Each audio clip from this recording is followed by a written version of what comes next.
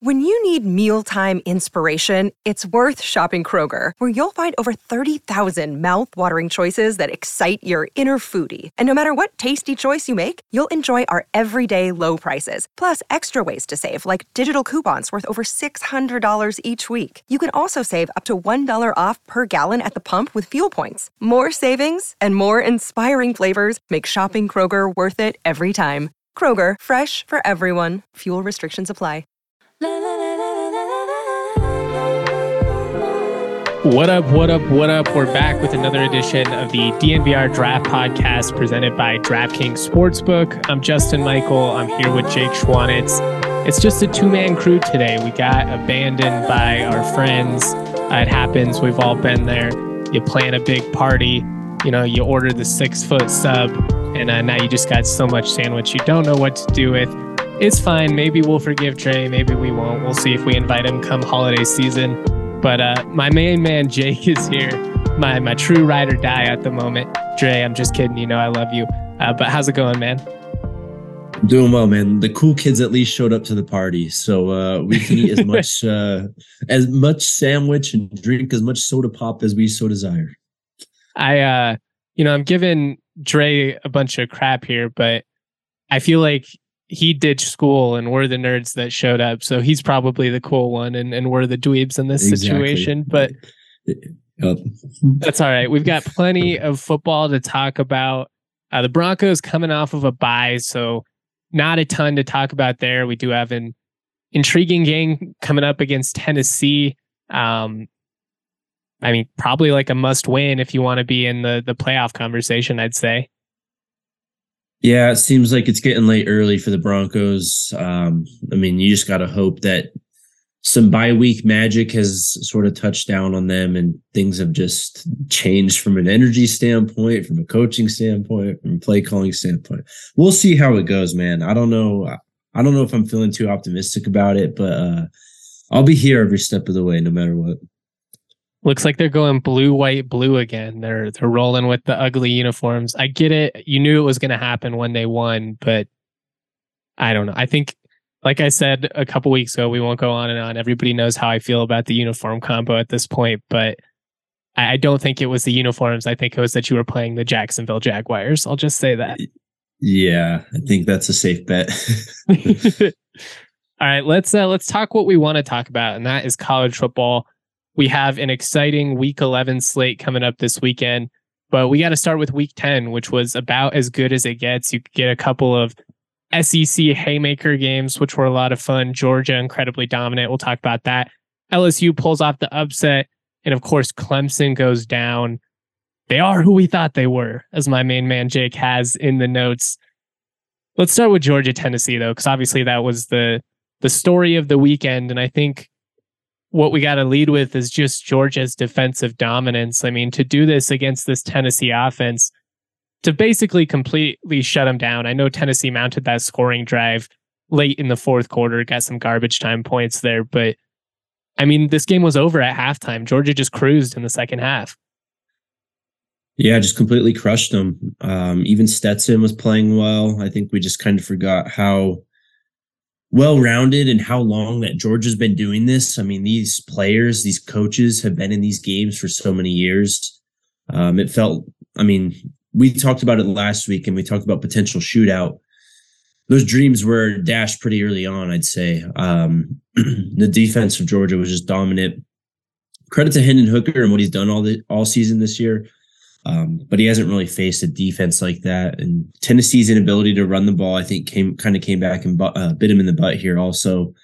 Jalen Hyatt wasn't able to really break free and be wide open down the field for some big gains and everything like that. So it was just a completely different game than what Tennessee was used to playing to this point. And Georgia's just been in so many dogfights like this that they were just right at home. So Hendon Hooker finishes 23 of 33, 195 yards and an interception. Only one against this, Georgia D. You can live with that. He's been really good as far as protecting the football this year.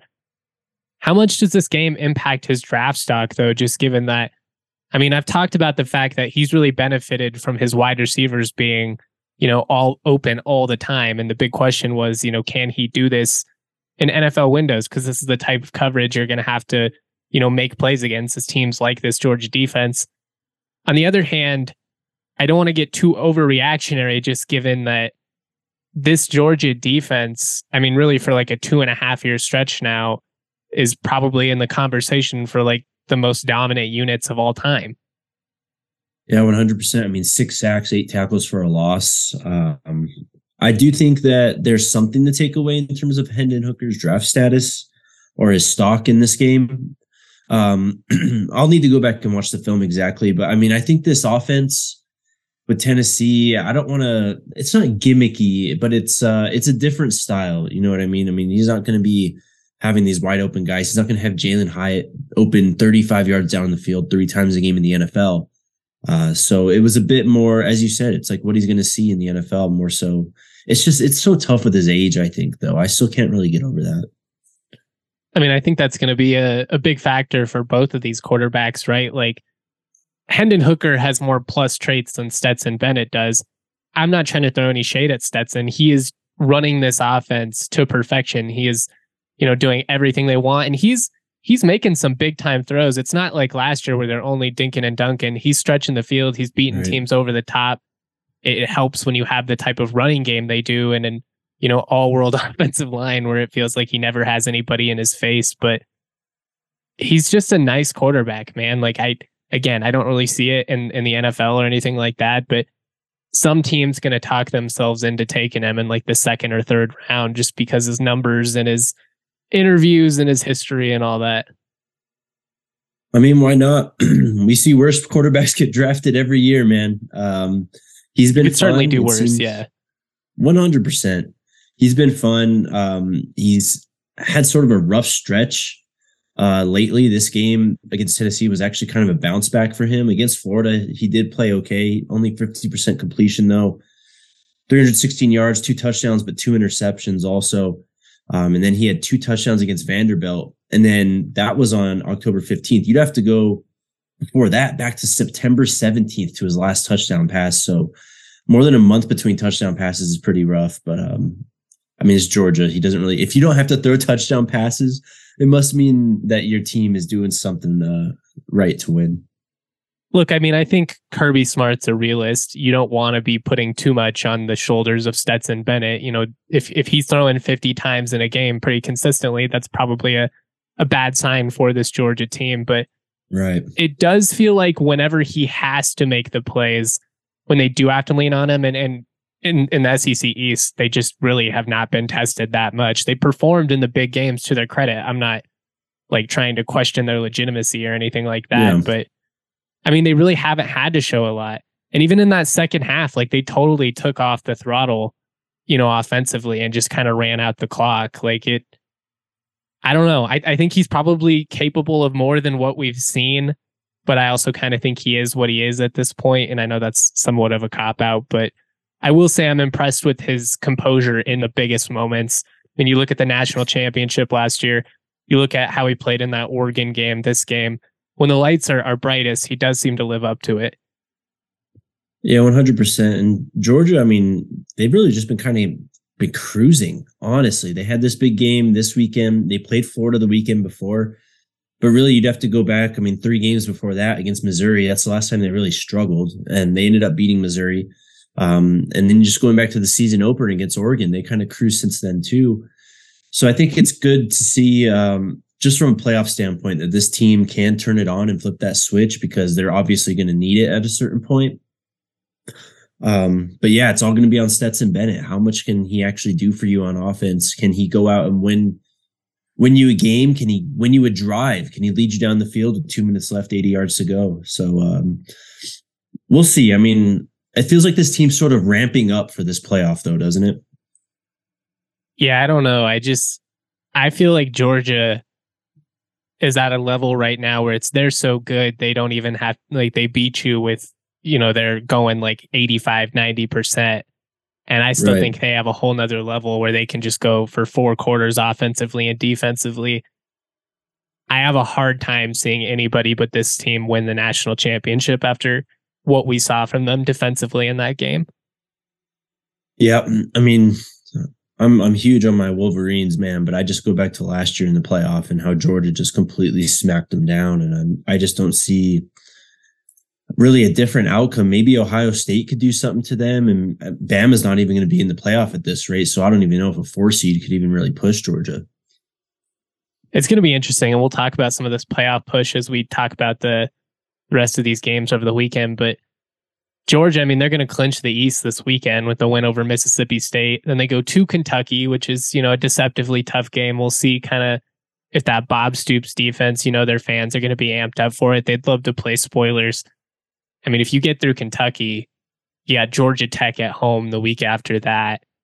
And then even in an SEC title loss, as long as they run the slate, they're going to be in.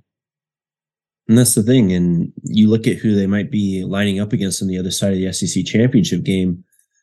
LSU is in the lead in the other division now. So it's not even Bama's just completely out of it, basically. I mean, they've got a game against Ole Miss this weekend. So I guess you could say that Ole Miss is still in it, but I still don't really believe in them. And honestly, LSU, I just don't know if Georgia is really going to even get pushed by them either. So I think they've kind of knocked out the hardest parts of their schedule really at this point, honestly.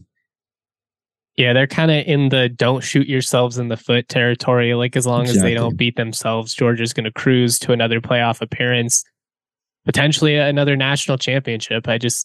It feels like they're on another level. As far as LSU goes, yeah, they control their own destiny on the road at Arkansas this weekend. Should be a win. Then you got UAB at home. I hate that. Absolutely hate that. I know all the SEC teams do it, but we should not be playing Conference USA teams in November. It's crazy, man. And then they go to Texas A&M in the season finale. And I mean, you gotta watch out for Jimbo in these type of games. That's when A&M is sneaky. When everybody's down and out on them, they pull out the win. But I have a hard time seeing them lose too. Man. Like it feels like it should be LSU Georgia in that title game. And I think that's what we're going to get. And I mean, I'll ask you, but man, I don't know if LSU has enough to really push Georgia at this point. I think that I was high on Brian Kelly coming to LSU. I honestly did not expect this in year one. I thought that they would be closer to like a 8-win-ish team. But now it looks like they're headed towards double digits. And I just don't think that they're good enough up front. I don't know if if Jaden Daniels is going to be poised enough to really stand behind that offensive line and that Georgia defense and really kind of manage the game. I think it's just a year too early for them. So really, yeah, it's I don't want to call it a cakewalk because it's still the SEC, but I think Georgia's got a free ride to the playoff at this point. Georgia's just on another level in the trenches, and you see it when they play anybody. Right. Like that, there's not anybody that can hang with them in that front seven. They just bully you and do whatever they want. And offensively, their line is just as stout. It's insane that they're able to do this year after year. I mean, how many draft picks did they produce on that defensive side last year? Like 8 or whatever it was. And now you just turn it back around and just completely. And I'll say the same thing for your Michigan Wolverines. The fact that they've, I knew their offensive line was going to be great. One of the most experienced units coming back. They've got a solid run game. You figure they're going to be strong there, but after losing, Ajabo and Hutchinson, you're thinking, naturally it's going to take a step back. They've probably been like I don't have the numbers in front of me, but like as consistent as they were last year. I'd say they may be even better, man. Yeah, I was going to say that, but then I got scared. No, it's spot on, though. I think they might be even better. Blake Corum is one of, if not the best player in the nation right now. He's probably leading the Heisman. JJ is going to have to step up at some point. So he hasn't really been pressured or had to, do some of those kind of heroic drives and lead this team late. And he's going to get tested. Michigan's going to get tested down the stretch here. They have Nebraska this weekend. They're like 30-point favorites. But after that, they go against Ryan Walters and that Illinois defense. And then they have Ohio State the next week. So it's really just kind of picking up for Michigan at this point, really the opposite of what Georgia's going to go through. I do want to talk about Alabama, LSU a little bit, and that's my fault for getting us sidetracked with Michigan. But just real quick, since we brought it up, and we're kind of mixing in some college football playoff talk here, is there a possibility that Michigan and Ohio State can both get in? Like, what would they need for that to happen? Yeah, I mean, They'd probably need LSU to lose a regular season game. I think you need Oregon to drop probably multiple games. yeah, I think if it stays status quo, if TCU kind of wins out and wins the Big 12, I think there's definitely a path. Tennessee, I think, is out just because they don't have a ticket to the SEC title game anymore. Oregon, I think you'd have to win that Pac-12 title game in order to be considered in general just for a playoff spot. But to be taken over Michigan at this point, I mean, you're going to need some chaos to kind of happen, I think, because TCU is going to still be in the picture. And I could see, I mean, so say TCU loses, obviously someone's going to lose between Ohio State and Michigan. So Oregon's going to have to win. And then you're going to need USC to kind of keep winning too. I know they've got a few tough games. They got UCLA that's got to come up. They got to play Notre Dame still. They do have the Buffs this weekend, but it gets really tough for them. So I think the Pac-12 has a potential way to find their way in from some Michigan-Ohio State chaos. But if it's a close game, I mean, if it's the team, if whoever loses by 7 or 10, honestly, I think it'd be pretty hard to not put both in the playoff at this point, because I think it's pretty clear right now that those are two of the best teams, two of the best four, at least in the country, right? Yeah, I agree. I was just kind of wanted to pick your brain on it. I was trying to figure out what the path for Tennessee to the playoff would be. You need TCU to stumble here. You need Oregon to stumble down the stretch. You need LSU probably. Yeah, it feels tough at this point, even if they win out, because they don't really have the games down the stretch here to boost the resume back up.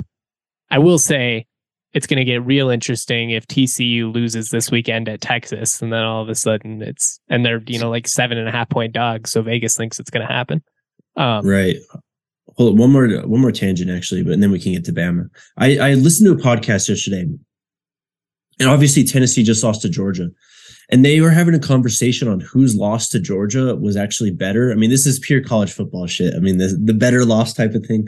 But I thought it was actually interesting debating between Oregon and Tennessee, which loss to Georgia was better, because you look at the Georgia score. Yeah, it was 49-3, but this was week 1 of a new regime. This was Dan Lanning's first game at Georgia, or at Oregon, sorry. And you can obviously see the growth since then. Whereas with Tennessee, I mean, this is game 20 something in Josh Heupel's career there. Tennessee really, I mean, they played Bama and they were kind of holding on to that win. But other than the LSU win, there was not much really on the schedule. I mean, you could throw in the Kentucky game and the Florida game, I guess. I don't really take those teams seriously. I don't know about you. I just thought it was an interesting conversation, because I do think Georgia kind of has a claim to maybe having the better loss to Georgia. That Oregon does, you mean? Or that Oregon does, yes, sorry. Yeah. Too many teams and names flying around right now. Yeah, I mean, 49-3 is tough to look past just from the optics of it. But I would argue that this game against Tennessee, that it was equally as dominant. The difference is they didn't exactly do what they needed to offensively for 4 quarters. Like we said, they just kind of sat on that lead in the second half and were content, leaving with the dub. And that makes sense. At this stage of the season, Georgia's like, why are we going to show you more when we have stuff we're going to save for the right. playoff and the SEC title run and all that stuff? Yeah, I think I'd agree with you. I mean, it's game 1 under Lanning. It's week 1 too, so you have a long way to get away from it. Whereas, fair or not, it feels like an October, November loss is always going to hurt you way more than a September loss, even though they count exactly the same. And it's kind of funny the way we do it. It's college football, man. We do weird things.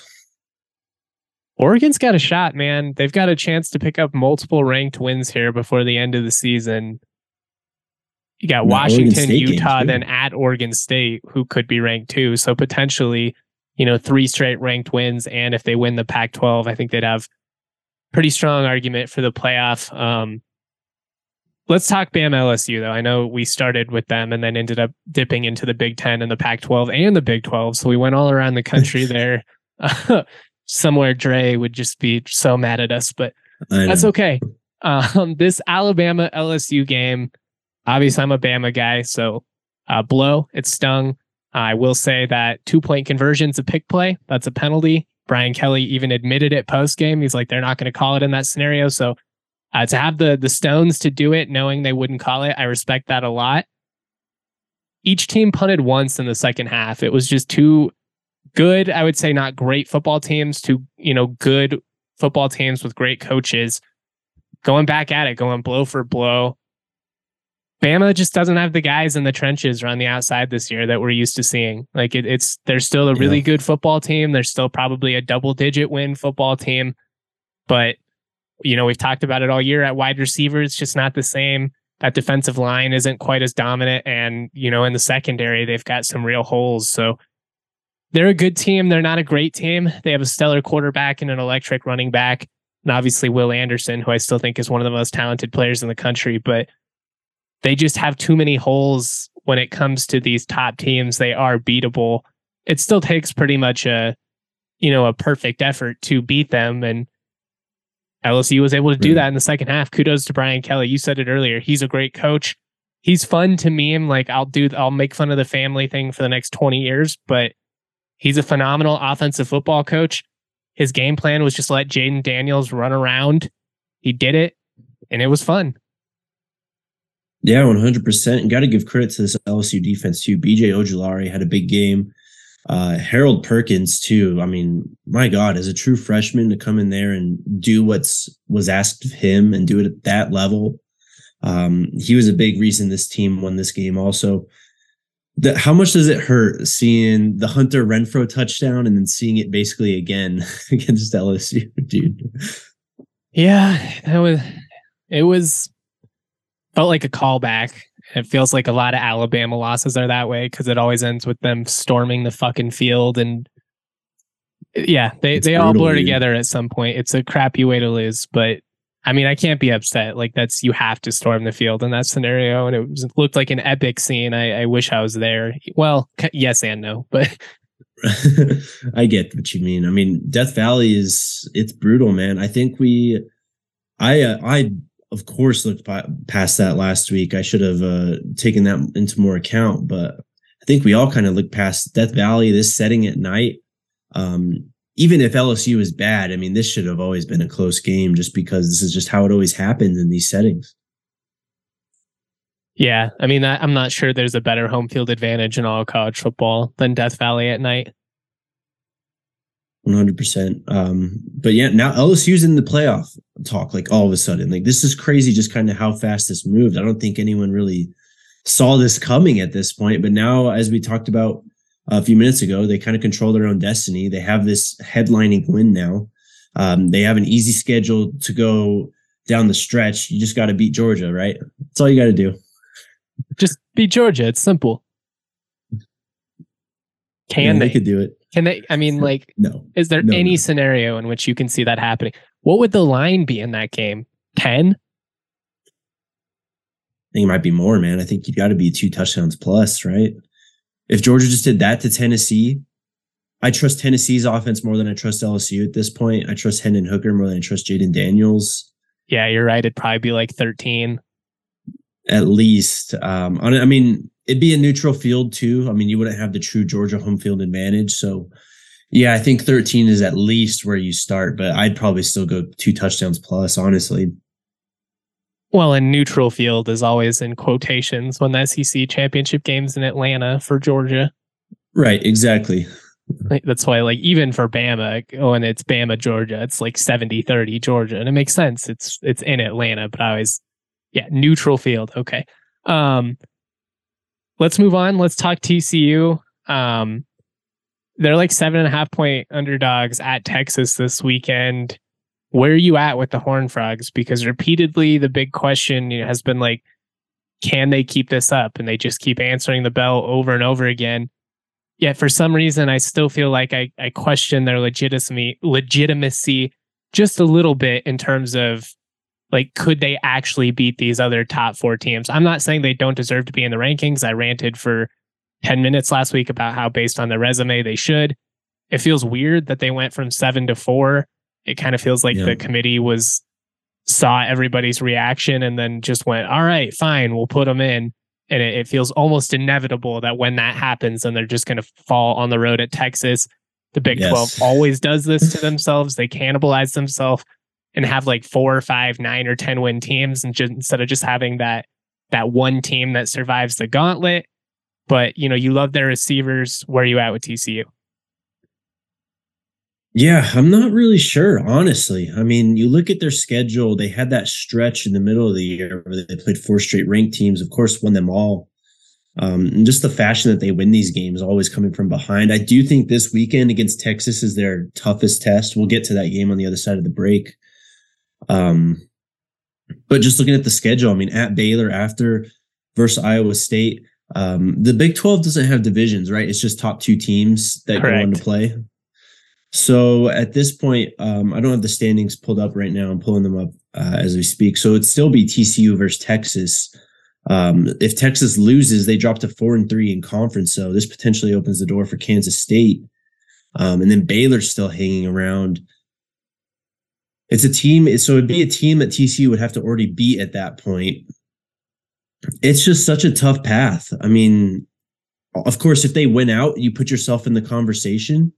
But they can't afford to stumble once at all. And I don't know. I look at this team and Duggan does his thing, and they got Johnston, like a guy who actually can dominate other very talented football players, SEC caliber players, if given the chance. But I just don't think trenches wise, just top to bottom, this roster. I mean, you throw them against Ohio State, Georgia, or Michigan, man. I mean, what we just talked about, is that a 2 touchdown line there, at least 10 points? It just feels like you can run the ball on TCU. And I have a hard time seeing them get off the field against these other, like even Georgia would just be able to move the chains on them at will. Right. I mean, we kind of have this conversation every year with these Big 12 and Pac-12 teams. I mean, yeah, your schedule can look nice and you can do everything that you can within your power, but then it's just a completely different ballgame when you go up against these top 3 or 4 teams. I mean, and there's no real measuring stick to do that except for these actual playoff games. And time again, the SEC and the Clemsons, when they're rolling, and they just end up rolling over these teams, man. I feel conflicted because there's a part of me that would just like to see somebody new, crack the playoff this year. There's also a big part of me that it feels like it's going to be, an Alabama, Michigan State situation where it's, just a complete difference in the trenches, like we said, and then it's not even a good game. Might be beneficial, to have TCU in a New Year's Six, can't speak today, bowl game or something like that. But they're a fun story. I'm certainly rooting for them. I think it'd be cool to see them run the table, but surviving this 2-game road stretch at Texas and at Baylor feels like a tough challenge. It's a tough task. I mean, and if they are going to survive and put their name in the hat for this playoff, they're probably going to win at least one of these games from behind too. And you know how the committee is with style points, and it matters to them a lot more than these other polls in terms of how you win, especially when you've got Oregon kind of breathing down their back. I did think it was interesting that Tennessee only dropped to 5. I mean, I know they were number 1. It's really hard for them to drop further than that. Bama losing was massive for them. 100%. But I mean, TCU loses. It obviously opens the door for the Pac-12 and for Oregon first. But Tennessee's still right there. And then, I mean, they dropped Clemson all the way down to 10, but that's still a 1-loss team too. Do you think Clemson could fight their way back if TCU stumbles? I think putting Clemson at 10 makes it pretty clear that the committee recognizes what Clemson is. They were giving them the respect just based on brand and the fact that they hadn't lost yet. But I mean, to lose the way they did, especially to Notre Dame, as you mentioned in our notes, I mean, it was like a 4-score game in the fourth quarter. It was an ass kicking on national TV. So that's really going to hurt your brand. And the ACC is just not that strong. Clemson, they're going to win the league still likely, but nobody's going to care. Right. I mean, we're really just a TCU loss away from complete chaos at this point.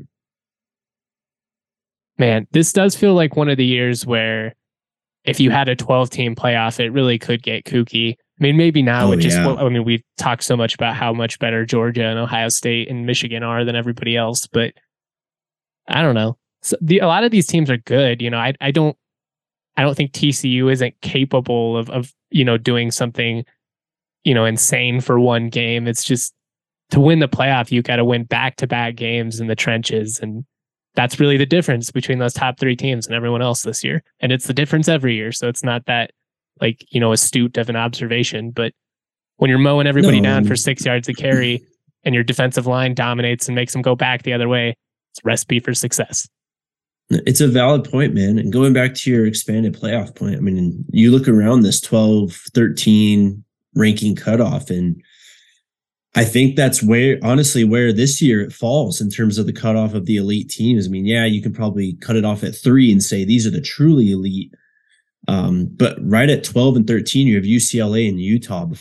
Below them, you have Penn State and North Carolina. And I think that UCLA Utah cutoff really is the cutoff of the cream of the crop this year in college football.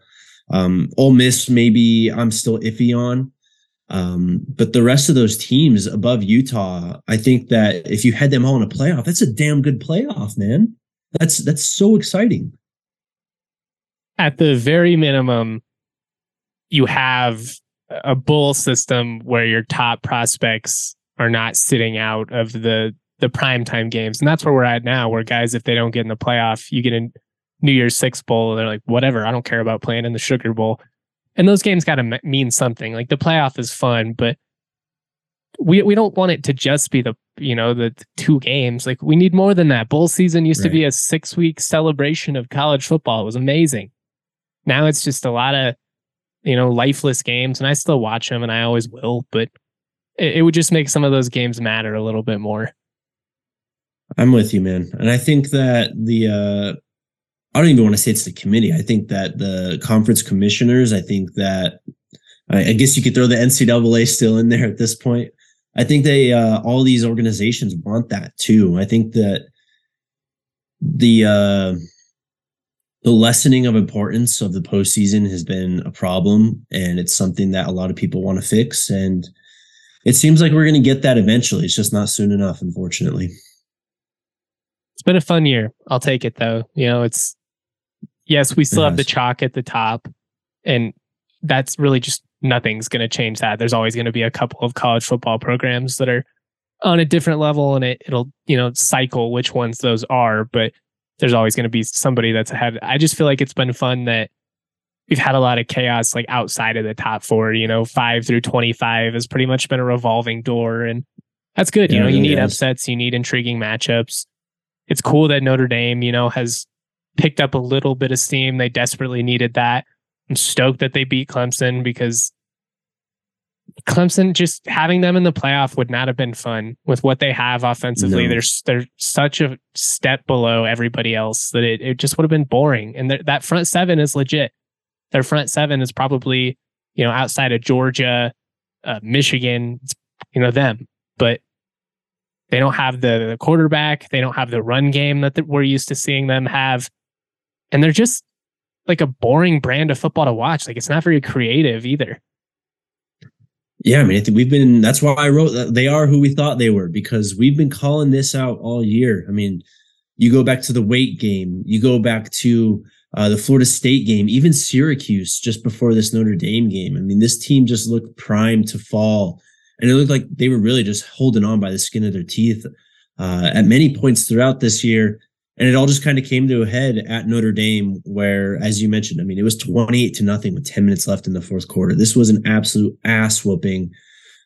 Even the 35-14 final score doesn't do exactly how bad Clemson got beat or how well Notre Dame played justice.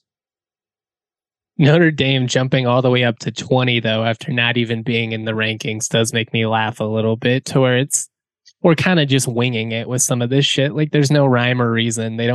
No voter seems to have a set of principles that they stick to. And that's my biggest flaw, with this. And that's kind of okay. It gives everybody something to talk about, but I get the frustration of the inconsistency of it all. Even again, like, as much as I love TCU, felt like they got screwed last week.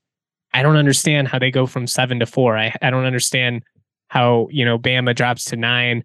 But Clemson drops all the way to 10 with their one loss. It's just a weird situation. It is, it's college football, man. I mean, everyone's got their own sets of rules and their own sets of benchmarks that need to be clear. On Notre Dame, though, I mean, I think that Marshall loss just looms so big at this point. Even the Stanford loss looms really big. If they could go back and just take one of those away, I think that things would be a lot different. Real quick here, and then we'll take a break and preview the next week, or this coming week, I guess I should say. Are you a Marcus Freeman believer at Notre Dame? I'd say yes at this point. I think last week did enough that I'm willing to kind of hop on the bandwagon. They have nothing really going on until the last week of the season. They got Navy, then Boston College, and then they play at USC. Honestly, a big game for both teams. It's looking like that will shape up to be. But his calling card was defense, and the way that they played defense, and I mean, DJ was just awful. Even Klubnik wasn't good either. But they were able to make him an impact on defense and special teams. It wasn't even the offense kind of going like crazy. I mean, you see 28-0. That's what you think. It was punt blocks. It was interceptions. I'm buying in. I am too. I think he's a good fit. I think they did about as well as they could. And I think it was probably best for Notre Dame. As much as I like Brian Kelly, it just feels like it was right for both sides to move on. And he's landed in a good spot too. So we're going to move on. We're going to preview week 11. Got a lot of fun games this weekend coming up. We'll talk about our picks, the spread, all that fun stuff and more real quick. Got to shout out the sponsors though. NBA fans, the wait is over. Basketball is back, so tip off the season with DraftKings Sportsbook, an official sports betting partner of the NBA. New customers can make any $5 NBA moneyline bet and get $200 in free bets when your team wins. Check this out, though. In addition to the usual bets, everyone can boost their winnings up to 100% with DraftKings stepped-up same-game parlay. Go to the DraftKings Sportsbook app, opt in, and place a stepped-up same-game parlay today. With payouts bigger than ever, DraftKings Sportsbook is where I go to bet on the NBA. You know I'm all in on the Nuggets this year. It's a lot of fun to bet on Nikola Jokic totals every night. MPJ threes have been hot. You want to keep taking advantage of that while the market is still favoring us. It's going to correct itself any day now. Download the DraftKings Sportsbook app. Use the promo code DNVR. Make any $5 bet this week. Get $200 in free bets if your team wins. Only at DraftKings Sportsbook with that promo code DNVR. Minimum age and eligibility restrictions apply. See show notes for details. Also, shout out to our friends at Breckenridge Brewery. We've hit daylight savings time. It is now deep into the fall. How about a crisp vanilla porter junior with the fall season coming around? Breckenridge Brewery has plenty of great beers, however, not just the vanilla porter junior. You can get a Broncos Country Pale Ale. I'm still going to be crushing my Mountain Beach sours throughout the fall and winter. I do not care what season it is. That beer is amazing. And I will talk about it every time I've got a Breckenridge Brewery read because it is just fantastic. If you're looking for a Mountain Beach Sour, Vanilla Porter Jr., any of their great beers, check out their beer locator at www.breckbrew.com and find a Broncos Country Pale Ale, Mountain Beach Sour, Vanilla Porter Jr. near you. Nailed it. We love Breck. You love Breck. Get that Breck brew. All right, let's talk about week 11 because there's some games this week that have some massive implications on the college football playoff rankings and who might actually end up cracking that top four. The headlining game of the weekend, though, definitely TCU, Texas. In Austin, Longhorns 7.5 point favorites at home. Over under set at 65. Vegas expecting a typical Big 12 shootout. You can get the TCU money line at plus 230. Not very often you get that kind of juice on an undefeated team at this stage of the season. This kind of feels like last week, though, where the line is drastic enough with Georgia where, you know, Vegas is confident. And that's always a scary proposition when you really back a team. Yep. The book is leading you towards Texas, and I am going to take their advice and take the Longhorns in this one. Really, I think when you go and take a snapshot of the Longhorns schedule to this point, if Quinn Ewers doesn't get hurt and that Alabama game goes a little bit differently. I think we're talking about a completely different story with this Texas team. That loss to Oklahoma State was real close too. I mean, the Texas Tech one is really hard to get over. But this is a potential, I don't know, top 15 team in the country that has just fallen on a little bit of bad luck. They're at home. It's 7.5. I don't know if they cover 7.5, but I definitely think they win this game. Well, here's a couple of notes for you that might help you make up your mind. TCU has covered the spread in each of its last 5 games against teams from Texas, 7.5. I like the Horned Frogs to cover. I just think maybe pulling out the win in this scenario is going to be tough. Again, that over-under set at 65. The over has hit in Austin only once this season. The under has hit 4 times. Each of Texas's last 5 games against top 5 AP ranked teams have gone under the points total as well. So the history says probably take the under. But Vegas, again, set at 65. They're protecting themselves just in case that Big 12 shootout does happen. I think there's a path for that to happen, though. I do too. Out. Yeah. I mean, like I said with TCU, neither of these teams like wow me defensively. I think Texas is a little bit better defensively, but I don't think it's overpowering enough to hold it to a 14-20 game or something, you know? All right. So you like Texas to win. You like TCU to cover though? With the hook, yeah. Let me get TCU to cover, but I'll take Texas to win. I am going to go out on a limb and say TCU pulls it off. I don't feel good about it at all, but I'm going to take the TCU money line and just dip my toes in there a little bit, try and offset some of the losings that I've had or losses I've had. God, we cannot speak today. It's too early in the morning. It's rough. Sometimes, man, the cheese is so stinky that it just kind of like you're just attracted to it and you can't help but just go all in. So I've done it many times this year in my life. So I honestly don't really blame you. The only reason I feel more confidently about it is it's Texas, who every time, we get Texas is back, they're going to get this big key signature win. Then, horns down, it comes back into play. So I'm rocking with TCU. Mostly because I'm rooting for the storyline, but I'm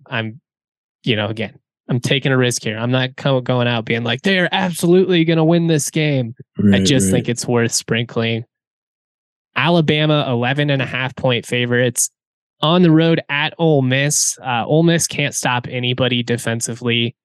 That said, based on everything that we've seen from Alabama this year, I don't understand why they keep getting these massive spreads. They're not covering them.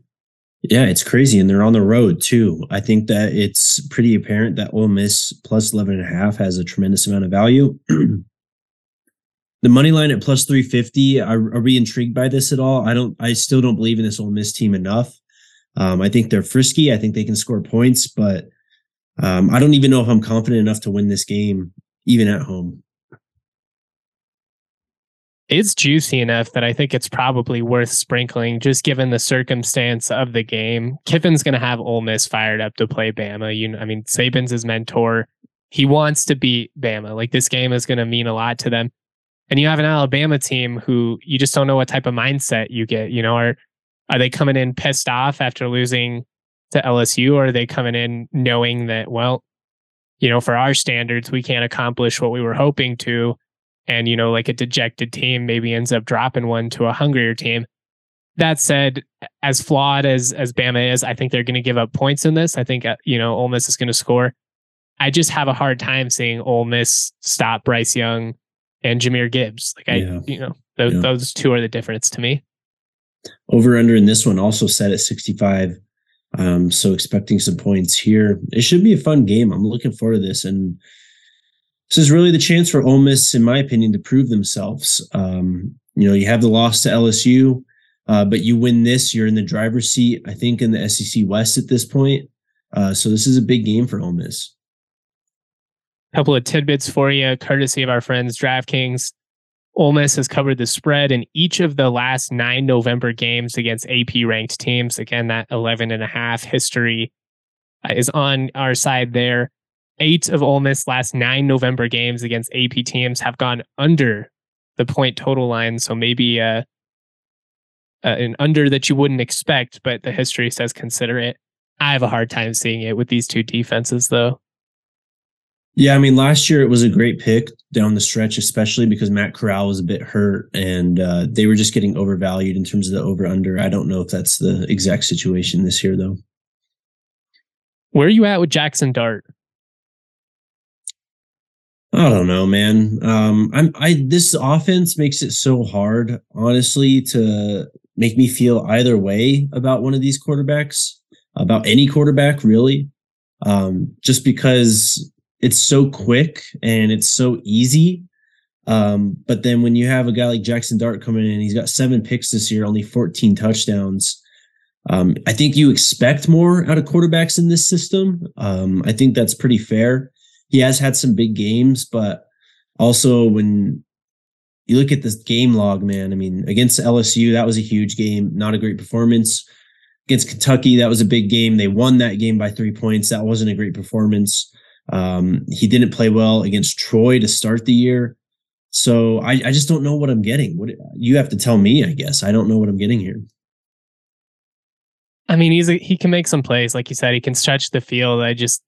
He doesn't really have to make a ton of reads in this system. And so it's hard to gauge, is this legitimate or is this, the one of the best schemers in college football, just taking advantage of the athleticism and speed that he has on the outside, which is, what they should do, because Ole Miss isn't going to win in the trenches against, these top level, Georgia, Bama's, even LSU's of the world. So again, I think they're going to be really good year in and year out under Lane, so long as he's there. We'll see kind of what happens with that. It sounds like he's going to be a potential candidate for Auburn. I think he'd be dumb to leave for Auburn, but I do think he'll eventually. He's going to end up at Bama once Saban retires, is my guess. But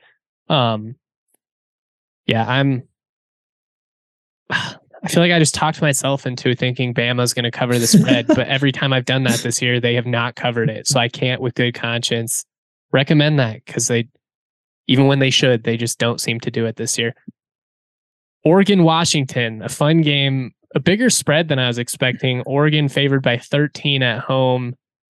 You like the Ducks to cover? They have covered in 14 of their last 15 games. The only game they did not, obviously, that beat down loss to Georgia. Yeah, I think I'm on Oregon here. I get Bo Nix at home. I get Autzen Stadium. It's going to be rocking. It's a night game at 5 p.m. Bucky Irving and the running game for Oregon's really come to life recently. And Michael Penix, I mean, I'm pretty sure Washington's leading the country in terms of passing yards per game. And Penix has been good, but he just has like 3 or 4 throws a game, man, where he just simply doesn't see a guy and it's an easy interception or it's a dropped interception. Last week against Oregon State, Washington had no business winning that game. Absolutely zero business. Oregon State was easily the better football team. They had too many missed opportunities. They had a 4th and 2 within the Washington 10. They had a 4th and 3. I think that was within the red zone also. Didn't get either of those. They had a dropped interception towards the end of the first half. That would have been a pick 6. They don't catch the ball. They miss that opportunity. And all that just snowballs and allows Washington to kind of come back and win this game late. I'm just a bigger believer in Oregon at this point. I'm going to take them minus 13. Over under set at 72.5. The average points per game in Autzen this year is 73. The over has hit 4 times. It's 4-0. And Oregon's last 7 games at home have all hit the over. So all the history says the over. With what Washington can do offensively, I don't hate it. 72.5 points is just so many to count on. I mean, Oregon's got a talented defense, and I could see why I'd be hesitant, but I think they've underwhelmed to this point, honestly. And even with I'd agree. Guys like Christian Gonzalez and how stacked their secondary is, you can actually throw on this defense. I mean, shit, the Buffs had an 88-yard touchdown against them last week. Like, they're not as buttoned up as I think a lot of people think. They're capable to having these coverage busts. And with the way Penix, the way he's getting plays called for him and the way he's playing right now, I think the over is absolutely in play, even with the insane number. All right. You talked me into it. The over it is 72.5. I like the history. I like the analysis. Number 7, LSU going to Arkansas. hold up, my app froze here. Not good podcasting. They are 3.5-point favorites on the road. I like LSU to cover, but it does feel like trap game territory after a big win. Yeah, Arkansas coming off a loss to Liberty, and really struggling against ranked teams that they've played this year. They beat Cincinnati by 7 in that week 1 game, but they managed to lose to A&M. They lost to Bama. They also lost to Mississippi State. I don't really know what I'm getting from Arkansas. I mean, KJ Jefferson, the numbers look great, but as we've seen time and time again in these bigger games against these better defenses, he's just not able to throw the ball well enough to deliver. I think LSU kind of rides the high, and man, 3.5 is tough, but I think I'm still going to take LSU on this one. I think it's an uncomfortable bet that Dre always talks about, but I think it's the right play. Right. Before we get out of here, let's wrap up just with a couple of thoughts on the local matchups. Maybe talk about a couple other Pac-12 Mountain West games. CU 34.5-point dogs. I know you've talked about this matchup already, but can the Buffs cover? I think it's realistic. This USC defense, you were on it, Justin. I mean, their ability to create turnovers was impressive early on, but as the season goes on, they become more leaky and more prone to just allowing teams back into games that shouldn't be in these games with the USC. I mean, last week against Cal, I think was really bad for them. Against Arizona the week before, they allowed 37. I'd be shocked if the Buffs put up 30 points. I mean, we just haven't seen that from them. But if they run the ball well, maybe you stop USC on a fourth down or something, and you steal possession. I think that the cover's in play. Over under set at 66. I still think I like the under. I mean, you might get 50 out of USC. But the Buffs can you get 17 out of CU? I don't think so. I don't know. I think that the Buffs' path to covering is you come out, you play great defense. I mean, this team, USC's only turned the ball over once this year. I don't think you can count on that, but if you're able to steal one of those, if you're able to get a big play of some sorts, that's how you stay in this game, potentially cover. I say stay in this game. That's how you stay within covering range, I should say. Fair enough. That game tonight, Friday night, come on down to the DMVR bar to watch it if you've got nothing else going on. Going to be a lot of fun. Another fun game tonight in the Mountain West. UNLV hosting Fresno State. Fresno State is hot now that they have Jake Haener back. They're playing pretty good football. 9.5-point favorites, though. That's a lot for against a UNLV team that can move the football. I don't think that the Rebels are going to be able to stop that Fresno State offense. So I like Fresno State to cover the 9.5, especially now that Haener's back in action. Is Fresno State's defense still Swiss cheese? Yeah, pretty much. It doesn't really make sense either because they have a lot of veterans, but they just have not lived up to expectations this year. Interesting. Over in play then? Definitely. Definitely. CSU, they are hosting Wyoming in the border war. Started as 9.5-point underdogs. Looks like it's gone down towards Colorado State a little bit. Now 8.5-point underdogs at home. Over under set at 43. I like the Rams to be competitive in this one. It's been a really tough stretch for them in this game. They gave up almost 400 yards on the ground to Wyoming last year. Pretty much just got embarrassed in the trenches.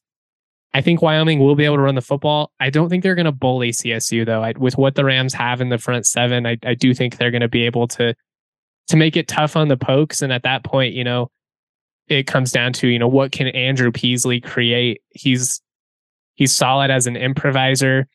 He doesn't really scare me as far as his arm goes. The Rams should have Clay Millen back at quarterback. I don't know, man. There's a part of me that feels pretty good about CSU and makes me want to say something bold, like they're going to pull the upset. But I think they're going to cover. I tuned in late last week against San Jose State. I mean, it's obviously just a team that's still kind of figuring things out. And I think that they have the talent and the ability, the coaching to kind of surprise a team like this down the stretch. I mean, you got Air Force next week too. That'd be huge for the program also, just to kind of see some progress throughout this year. I know it's been a tough year, but I think that being competitive this week or next week against Air Force will go a long way for the Rams this year. Yeah, I mean, you got to stop getting embarrassed in these type of matchups. You know, having a team go for 400 on you on the ground is just, that's embarrassing, especially when it's Wyoming. You know, when Air Force does it, it sucks, but you can at least comprehend how that could happen. But for Wyoming to just line up snap after snap and run it down their throat last year was a tough scene. But again, this Rams team is playing hard. They should have beat San Jose State last week. They were 24-point underdogs. They moved the ball on them all game. They just really struggle in the red zone. And a lot of that has to do with the state of the offensive line. They've had a redshirt freshman walk on at center. And when the field gets tight, it's just hard for them to move the ball in those condensed areas. But, you know, they have the ability to make some big plays in the passing offense. Torrey Horton, a Biletnikoff semifinalist now, currently leading the conference in receiving. Avery Moro's had 4 100-yard performances since league play began, and they're starting to get some turnovers in the secondary. You know, early on, it was kind of all on Jack Howell.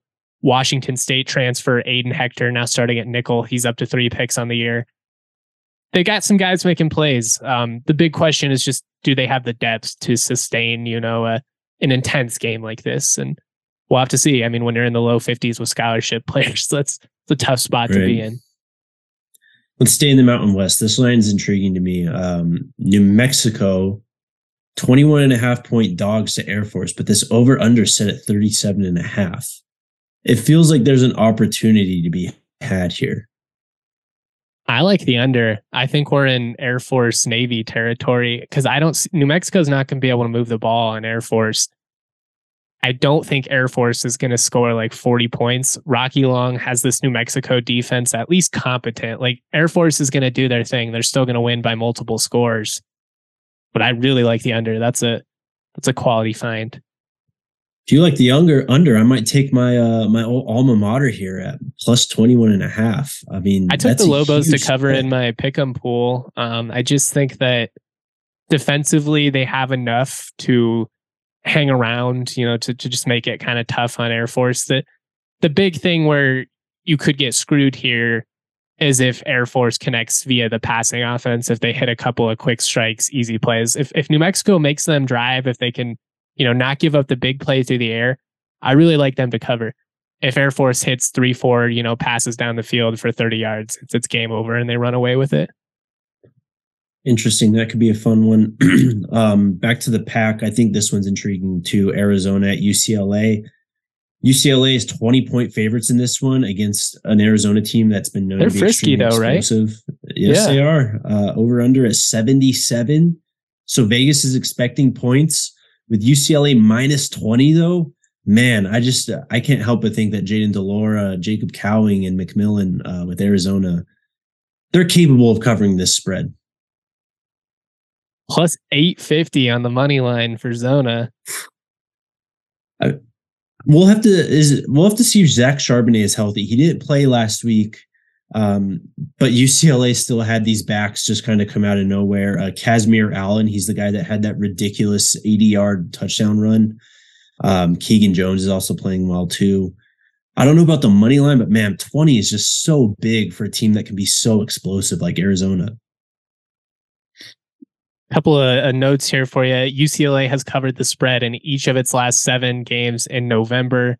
So the history says UCLA at this stage of the season, rolling, going to take care of business. Each of Arizona's last 4 November games against AP ranked teams have gone under the point total line.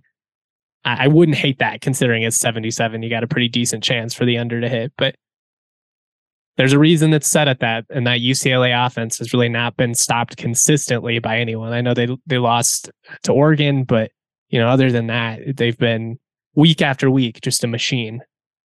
If they could go back to that Oregon game, man, Oregon really caught them with that onside kick in the first half and just gained that extra possession. If they could just go back and kind of expect that one onside kick, we might be talking about a completely different playoff picture, Pac-12 picture.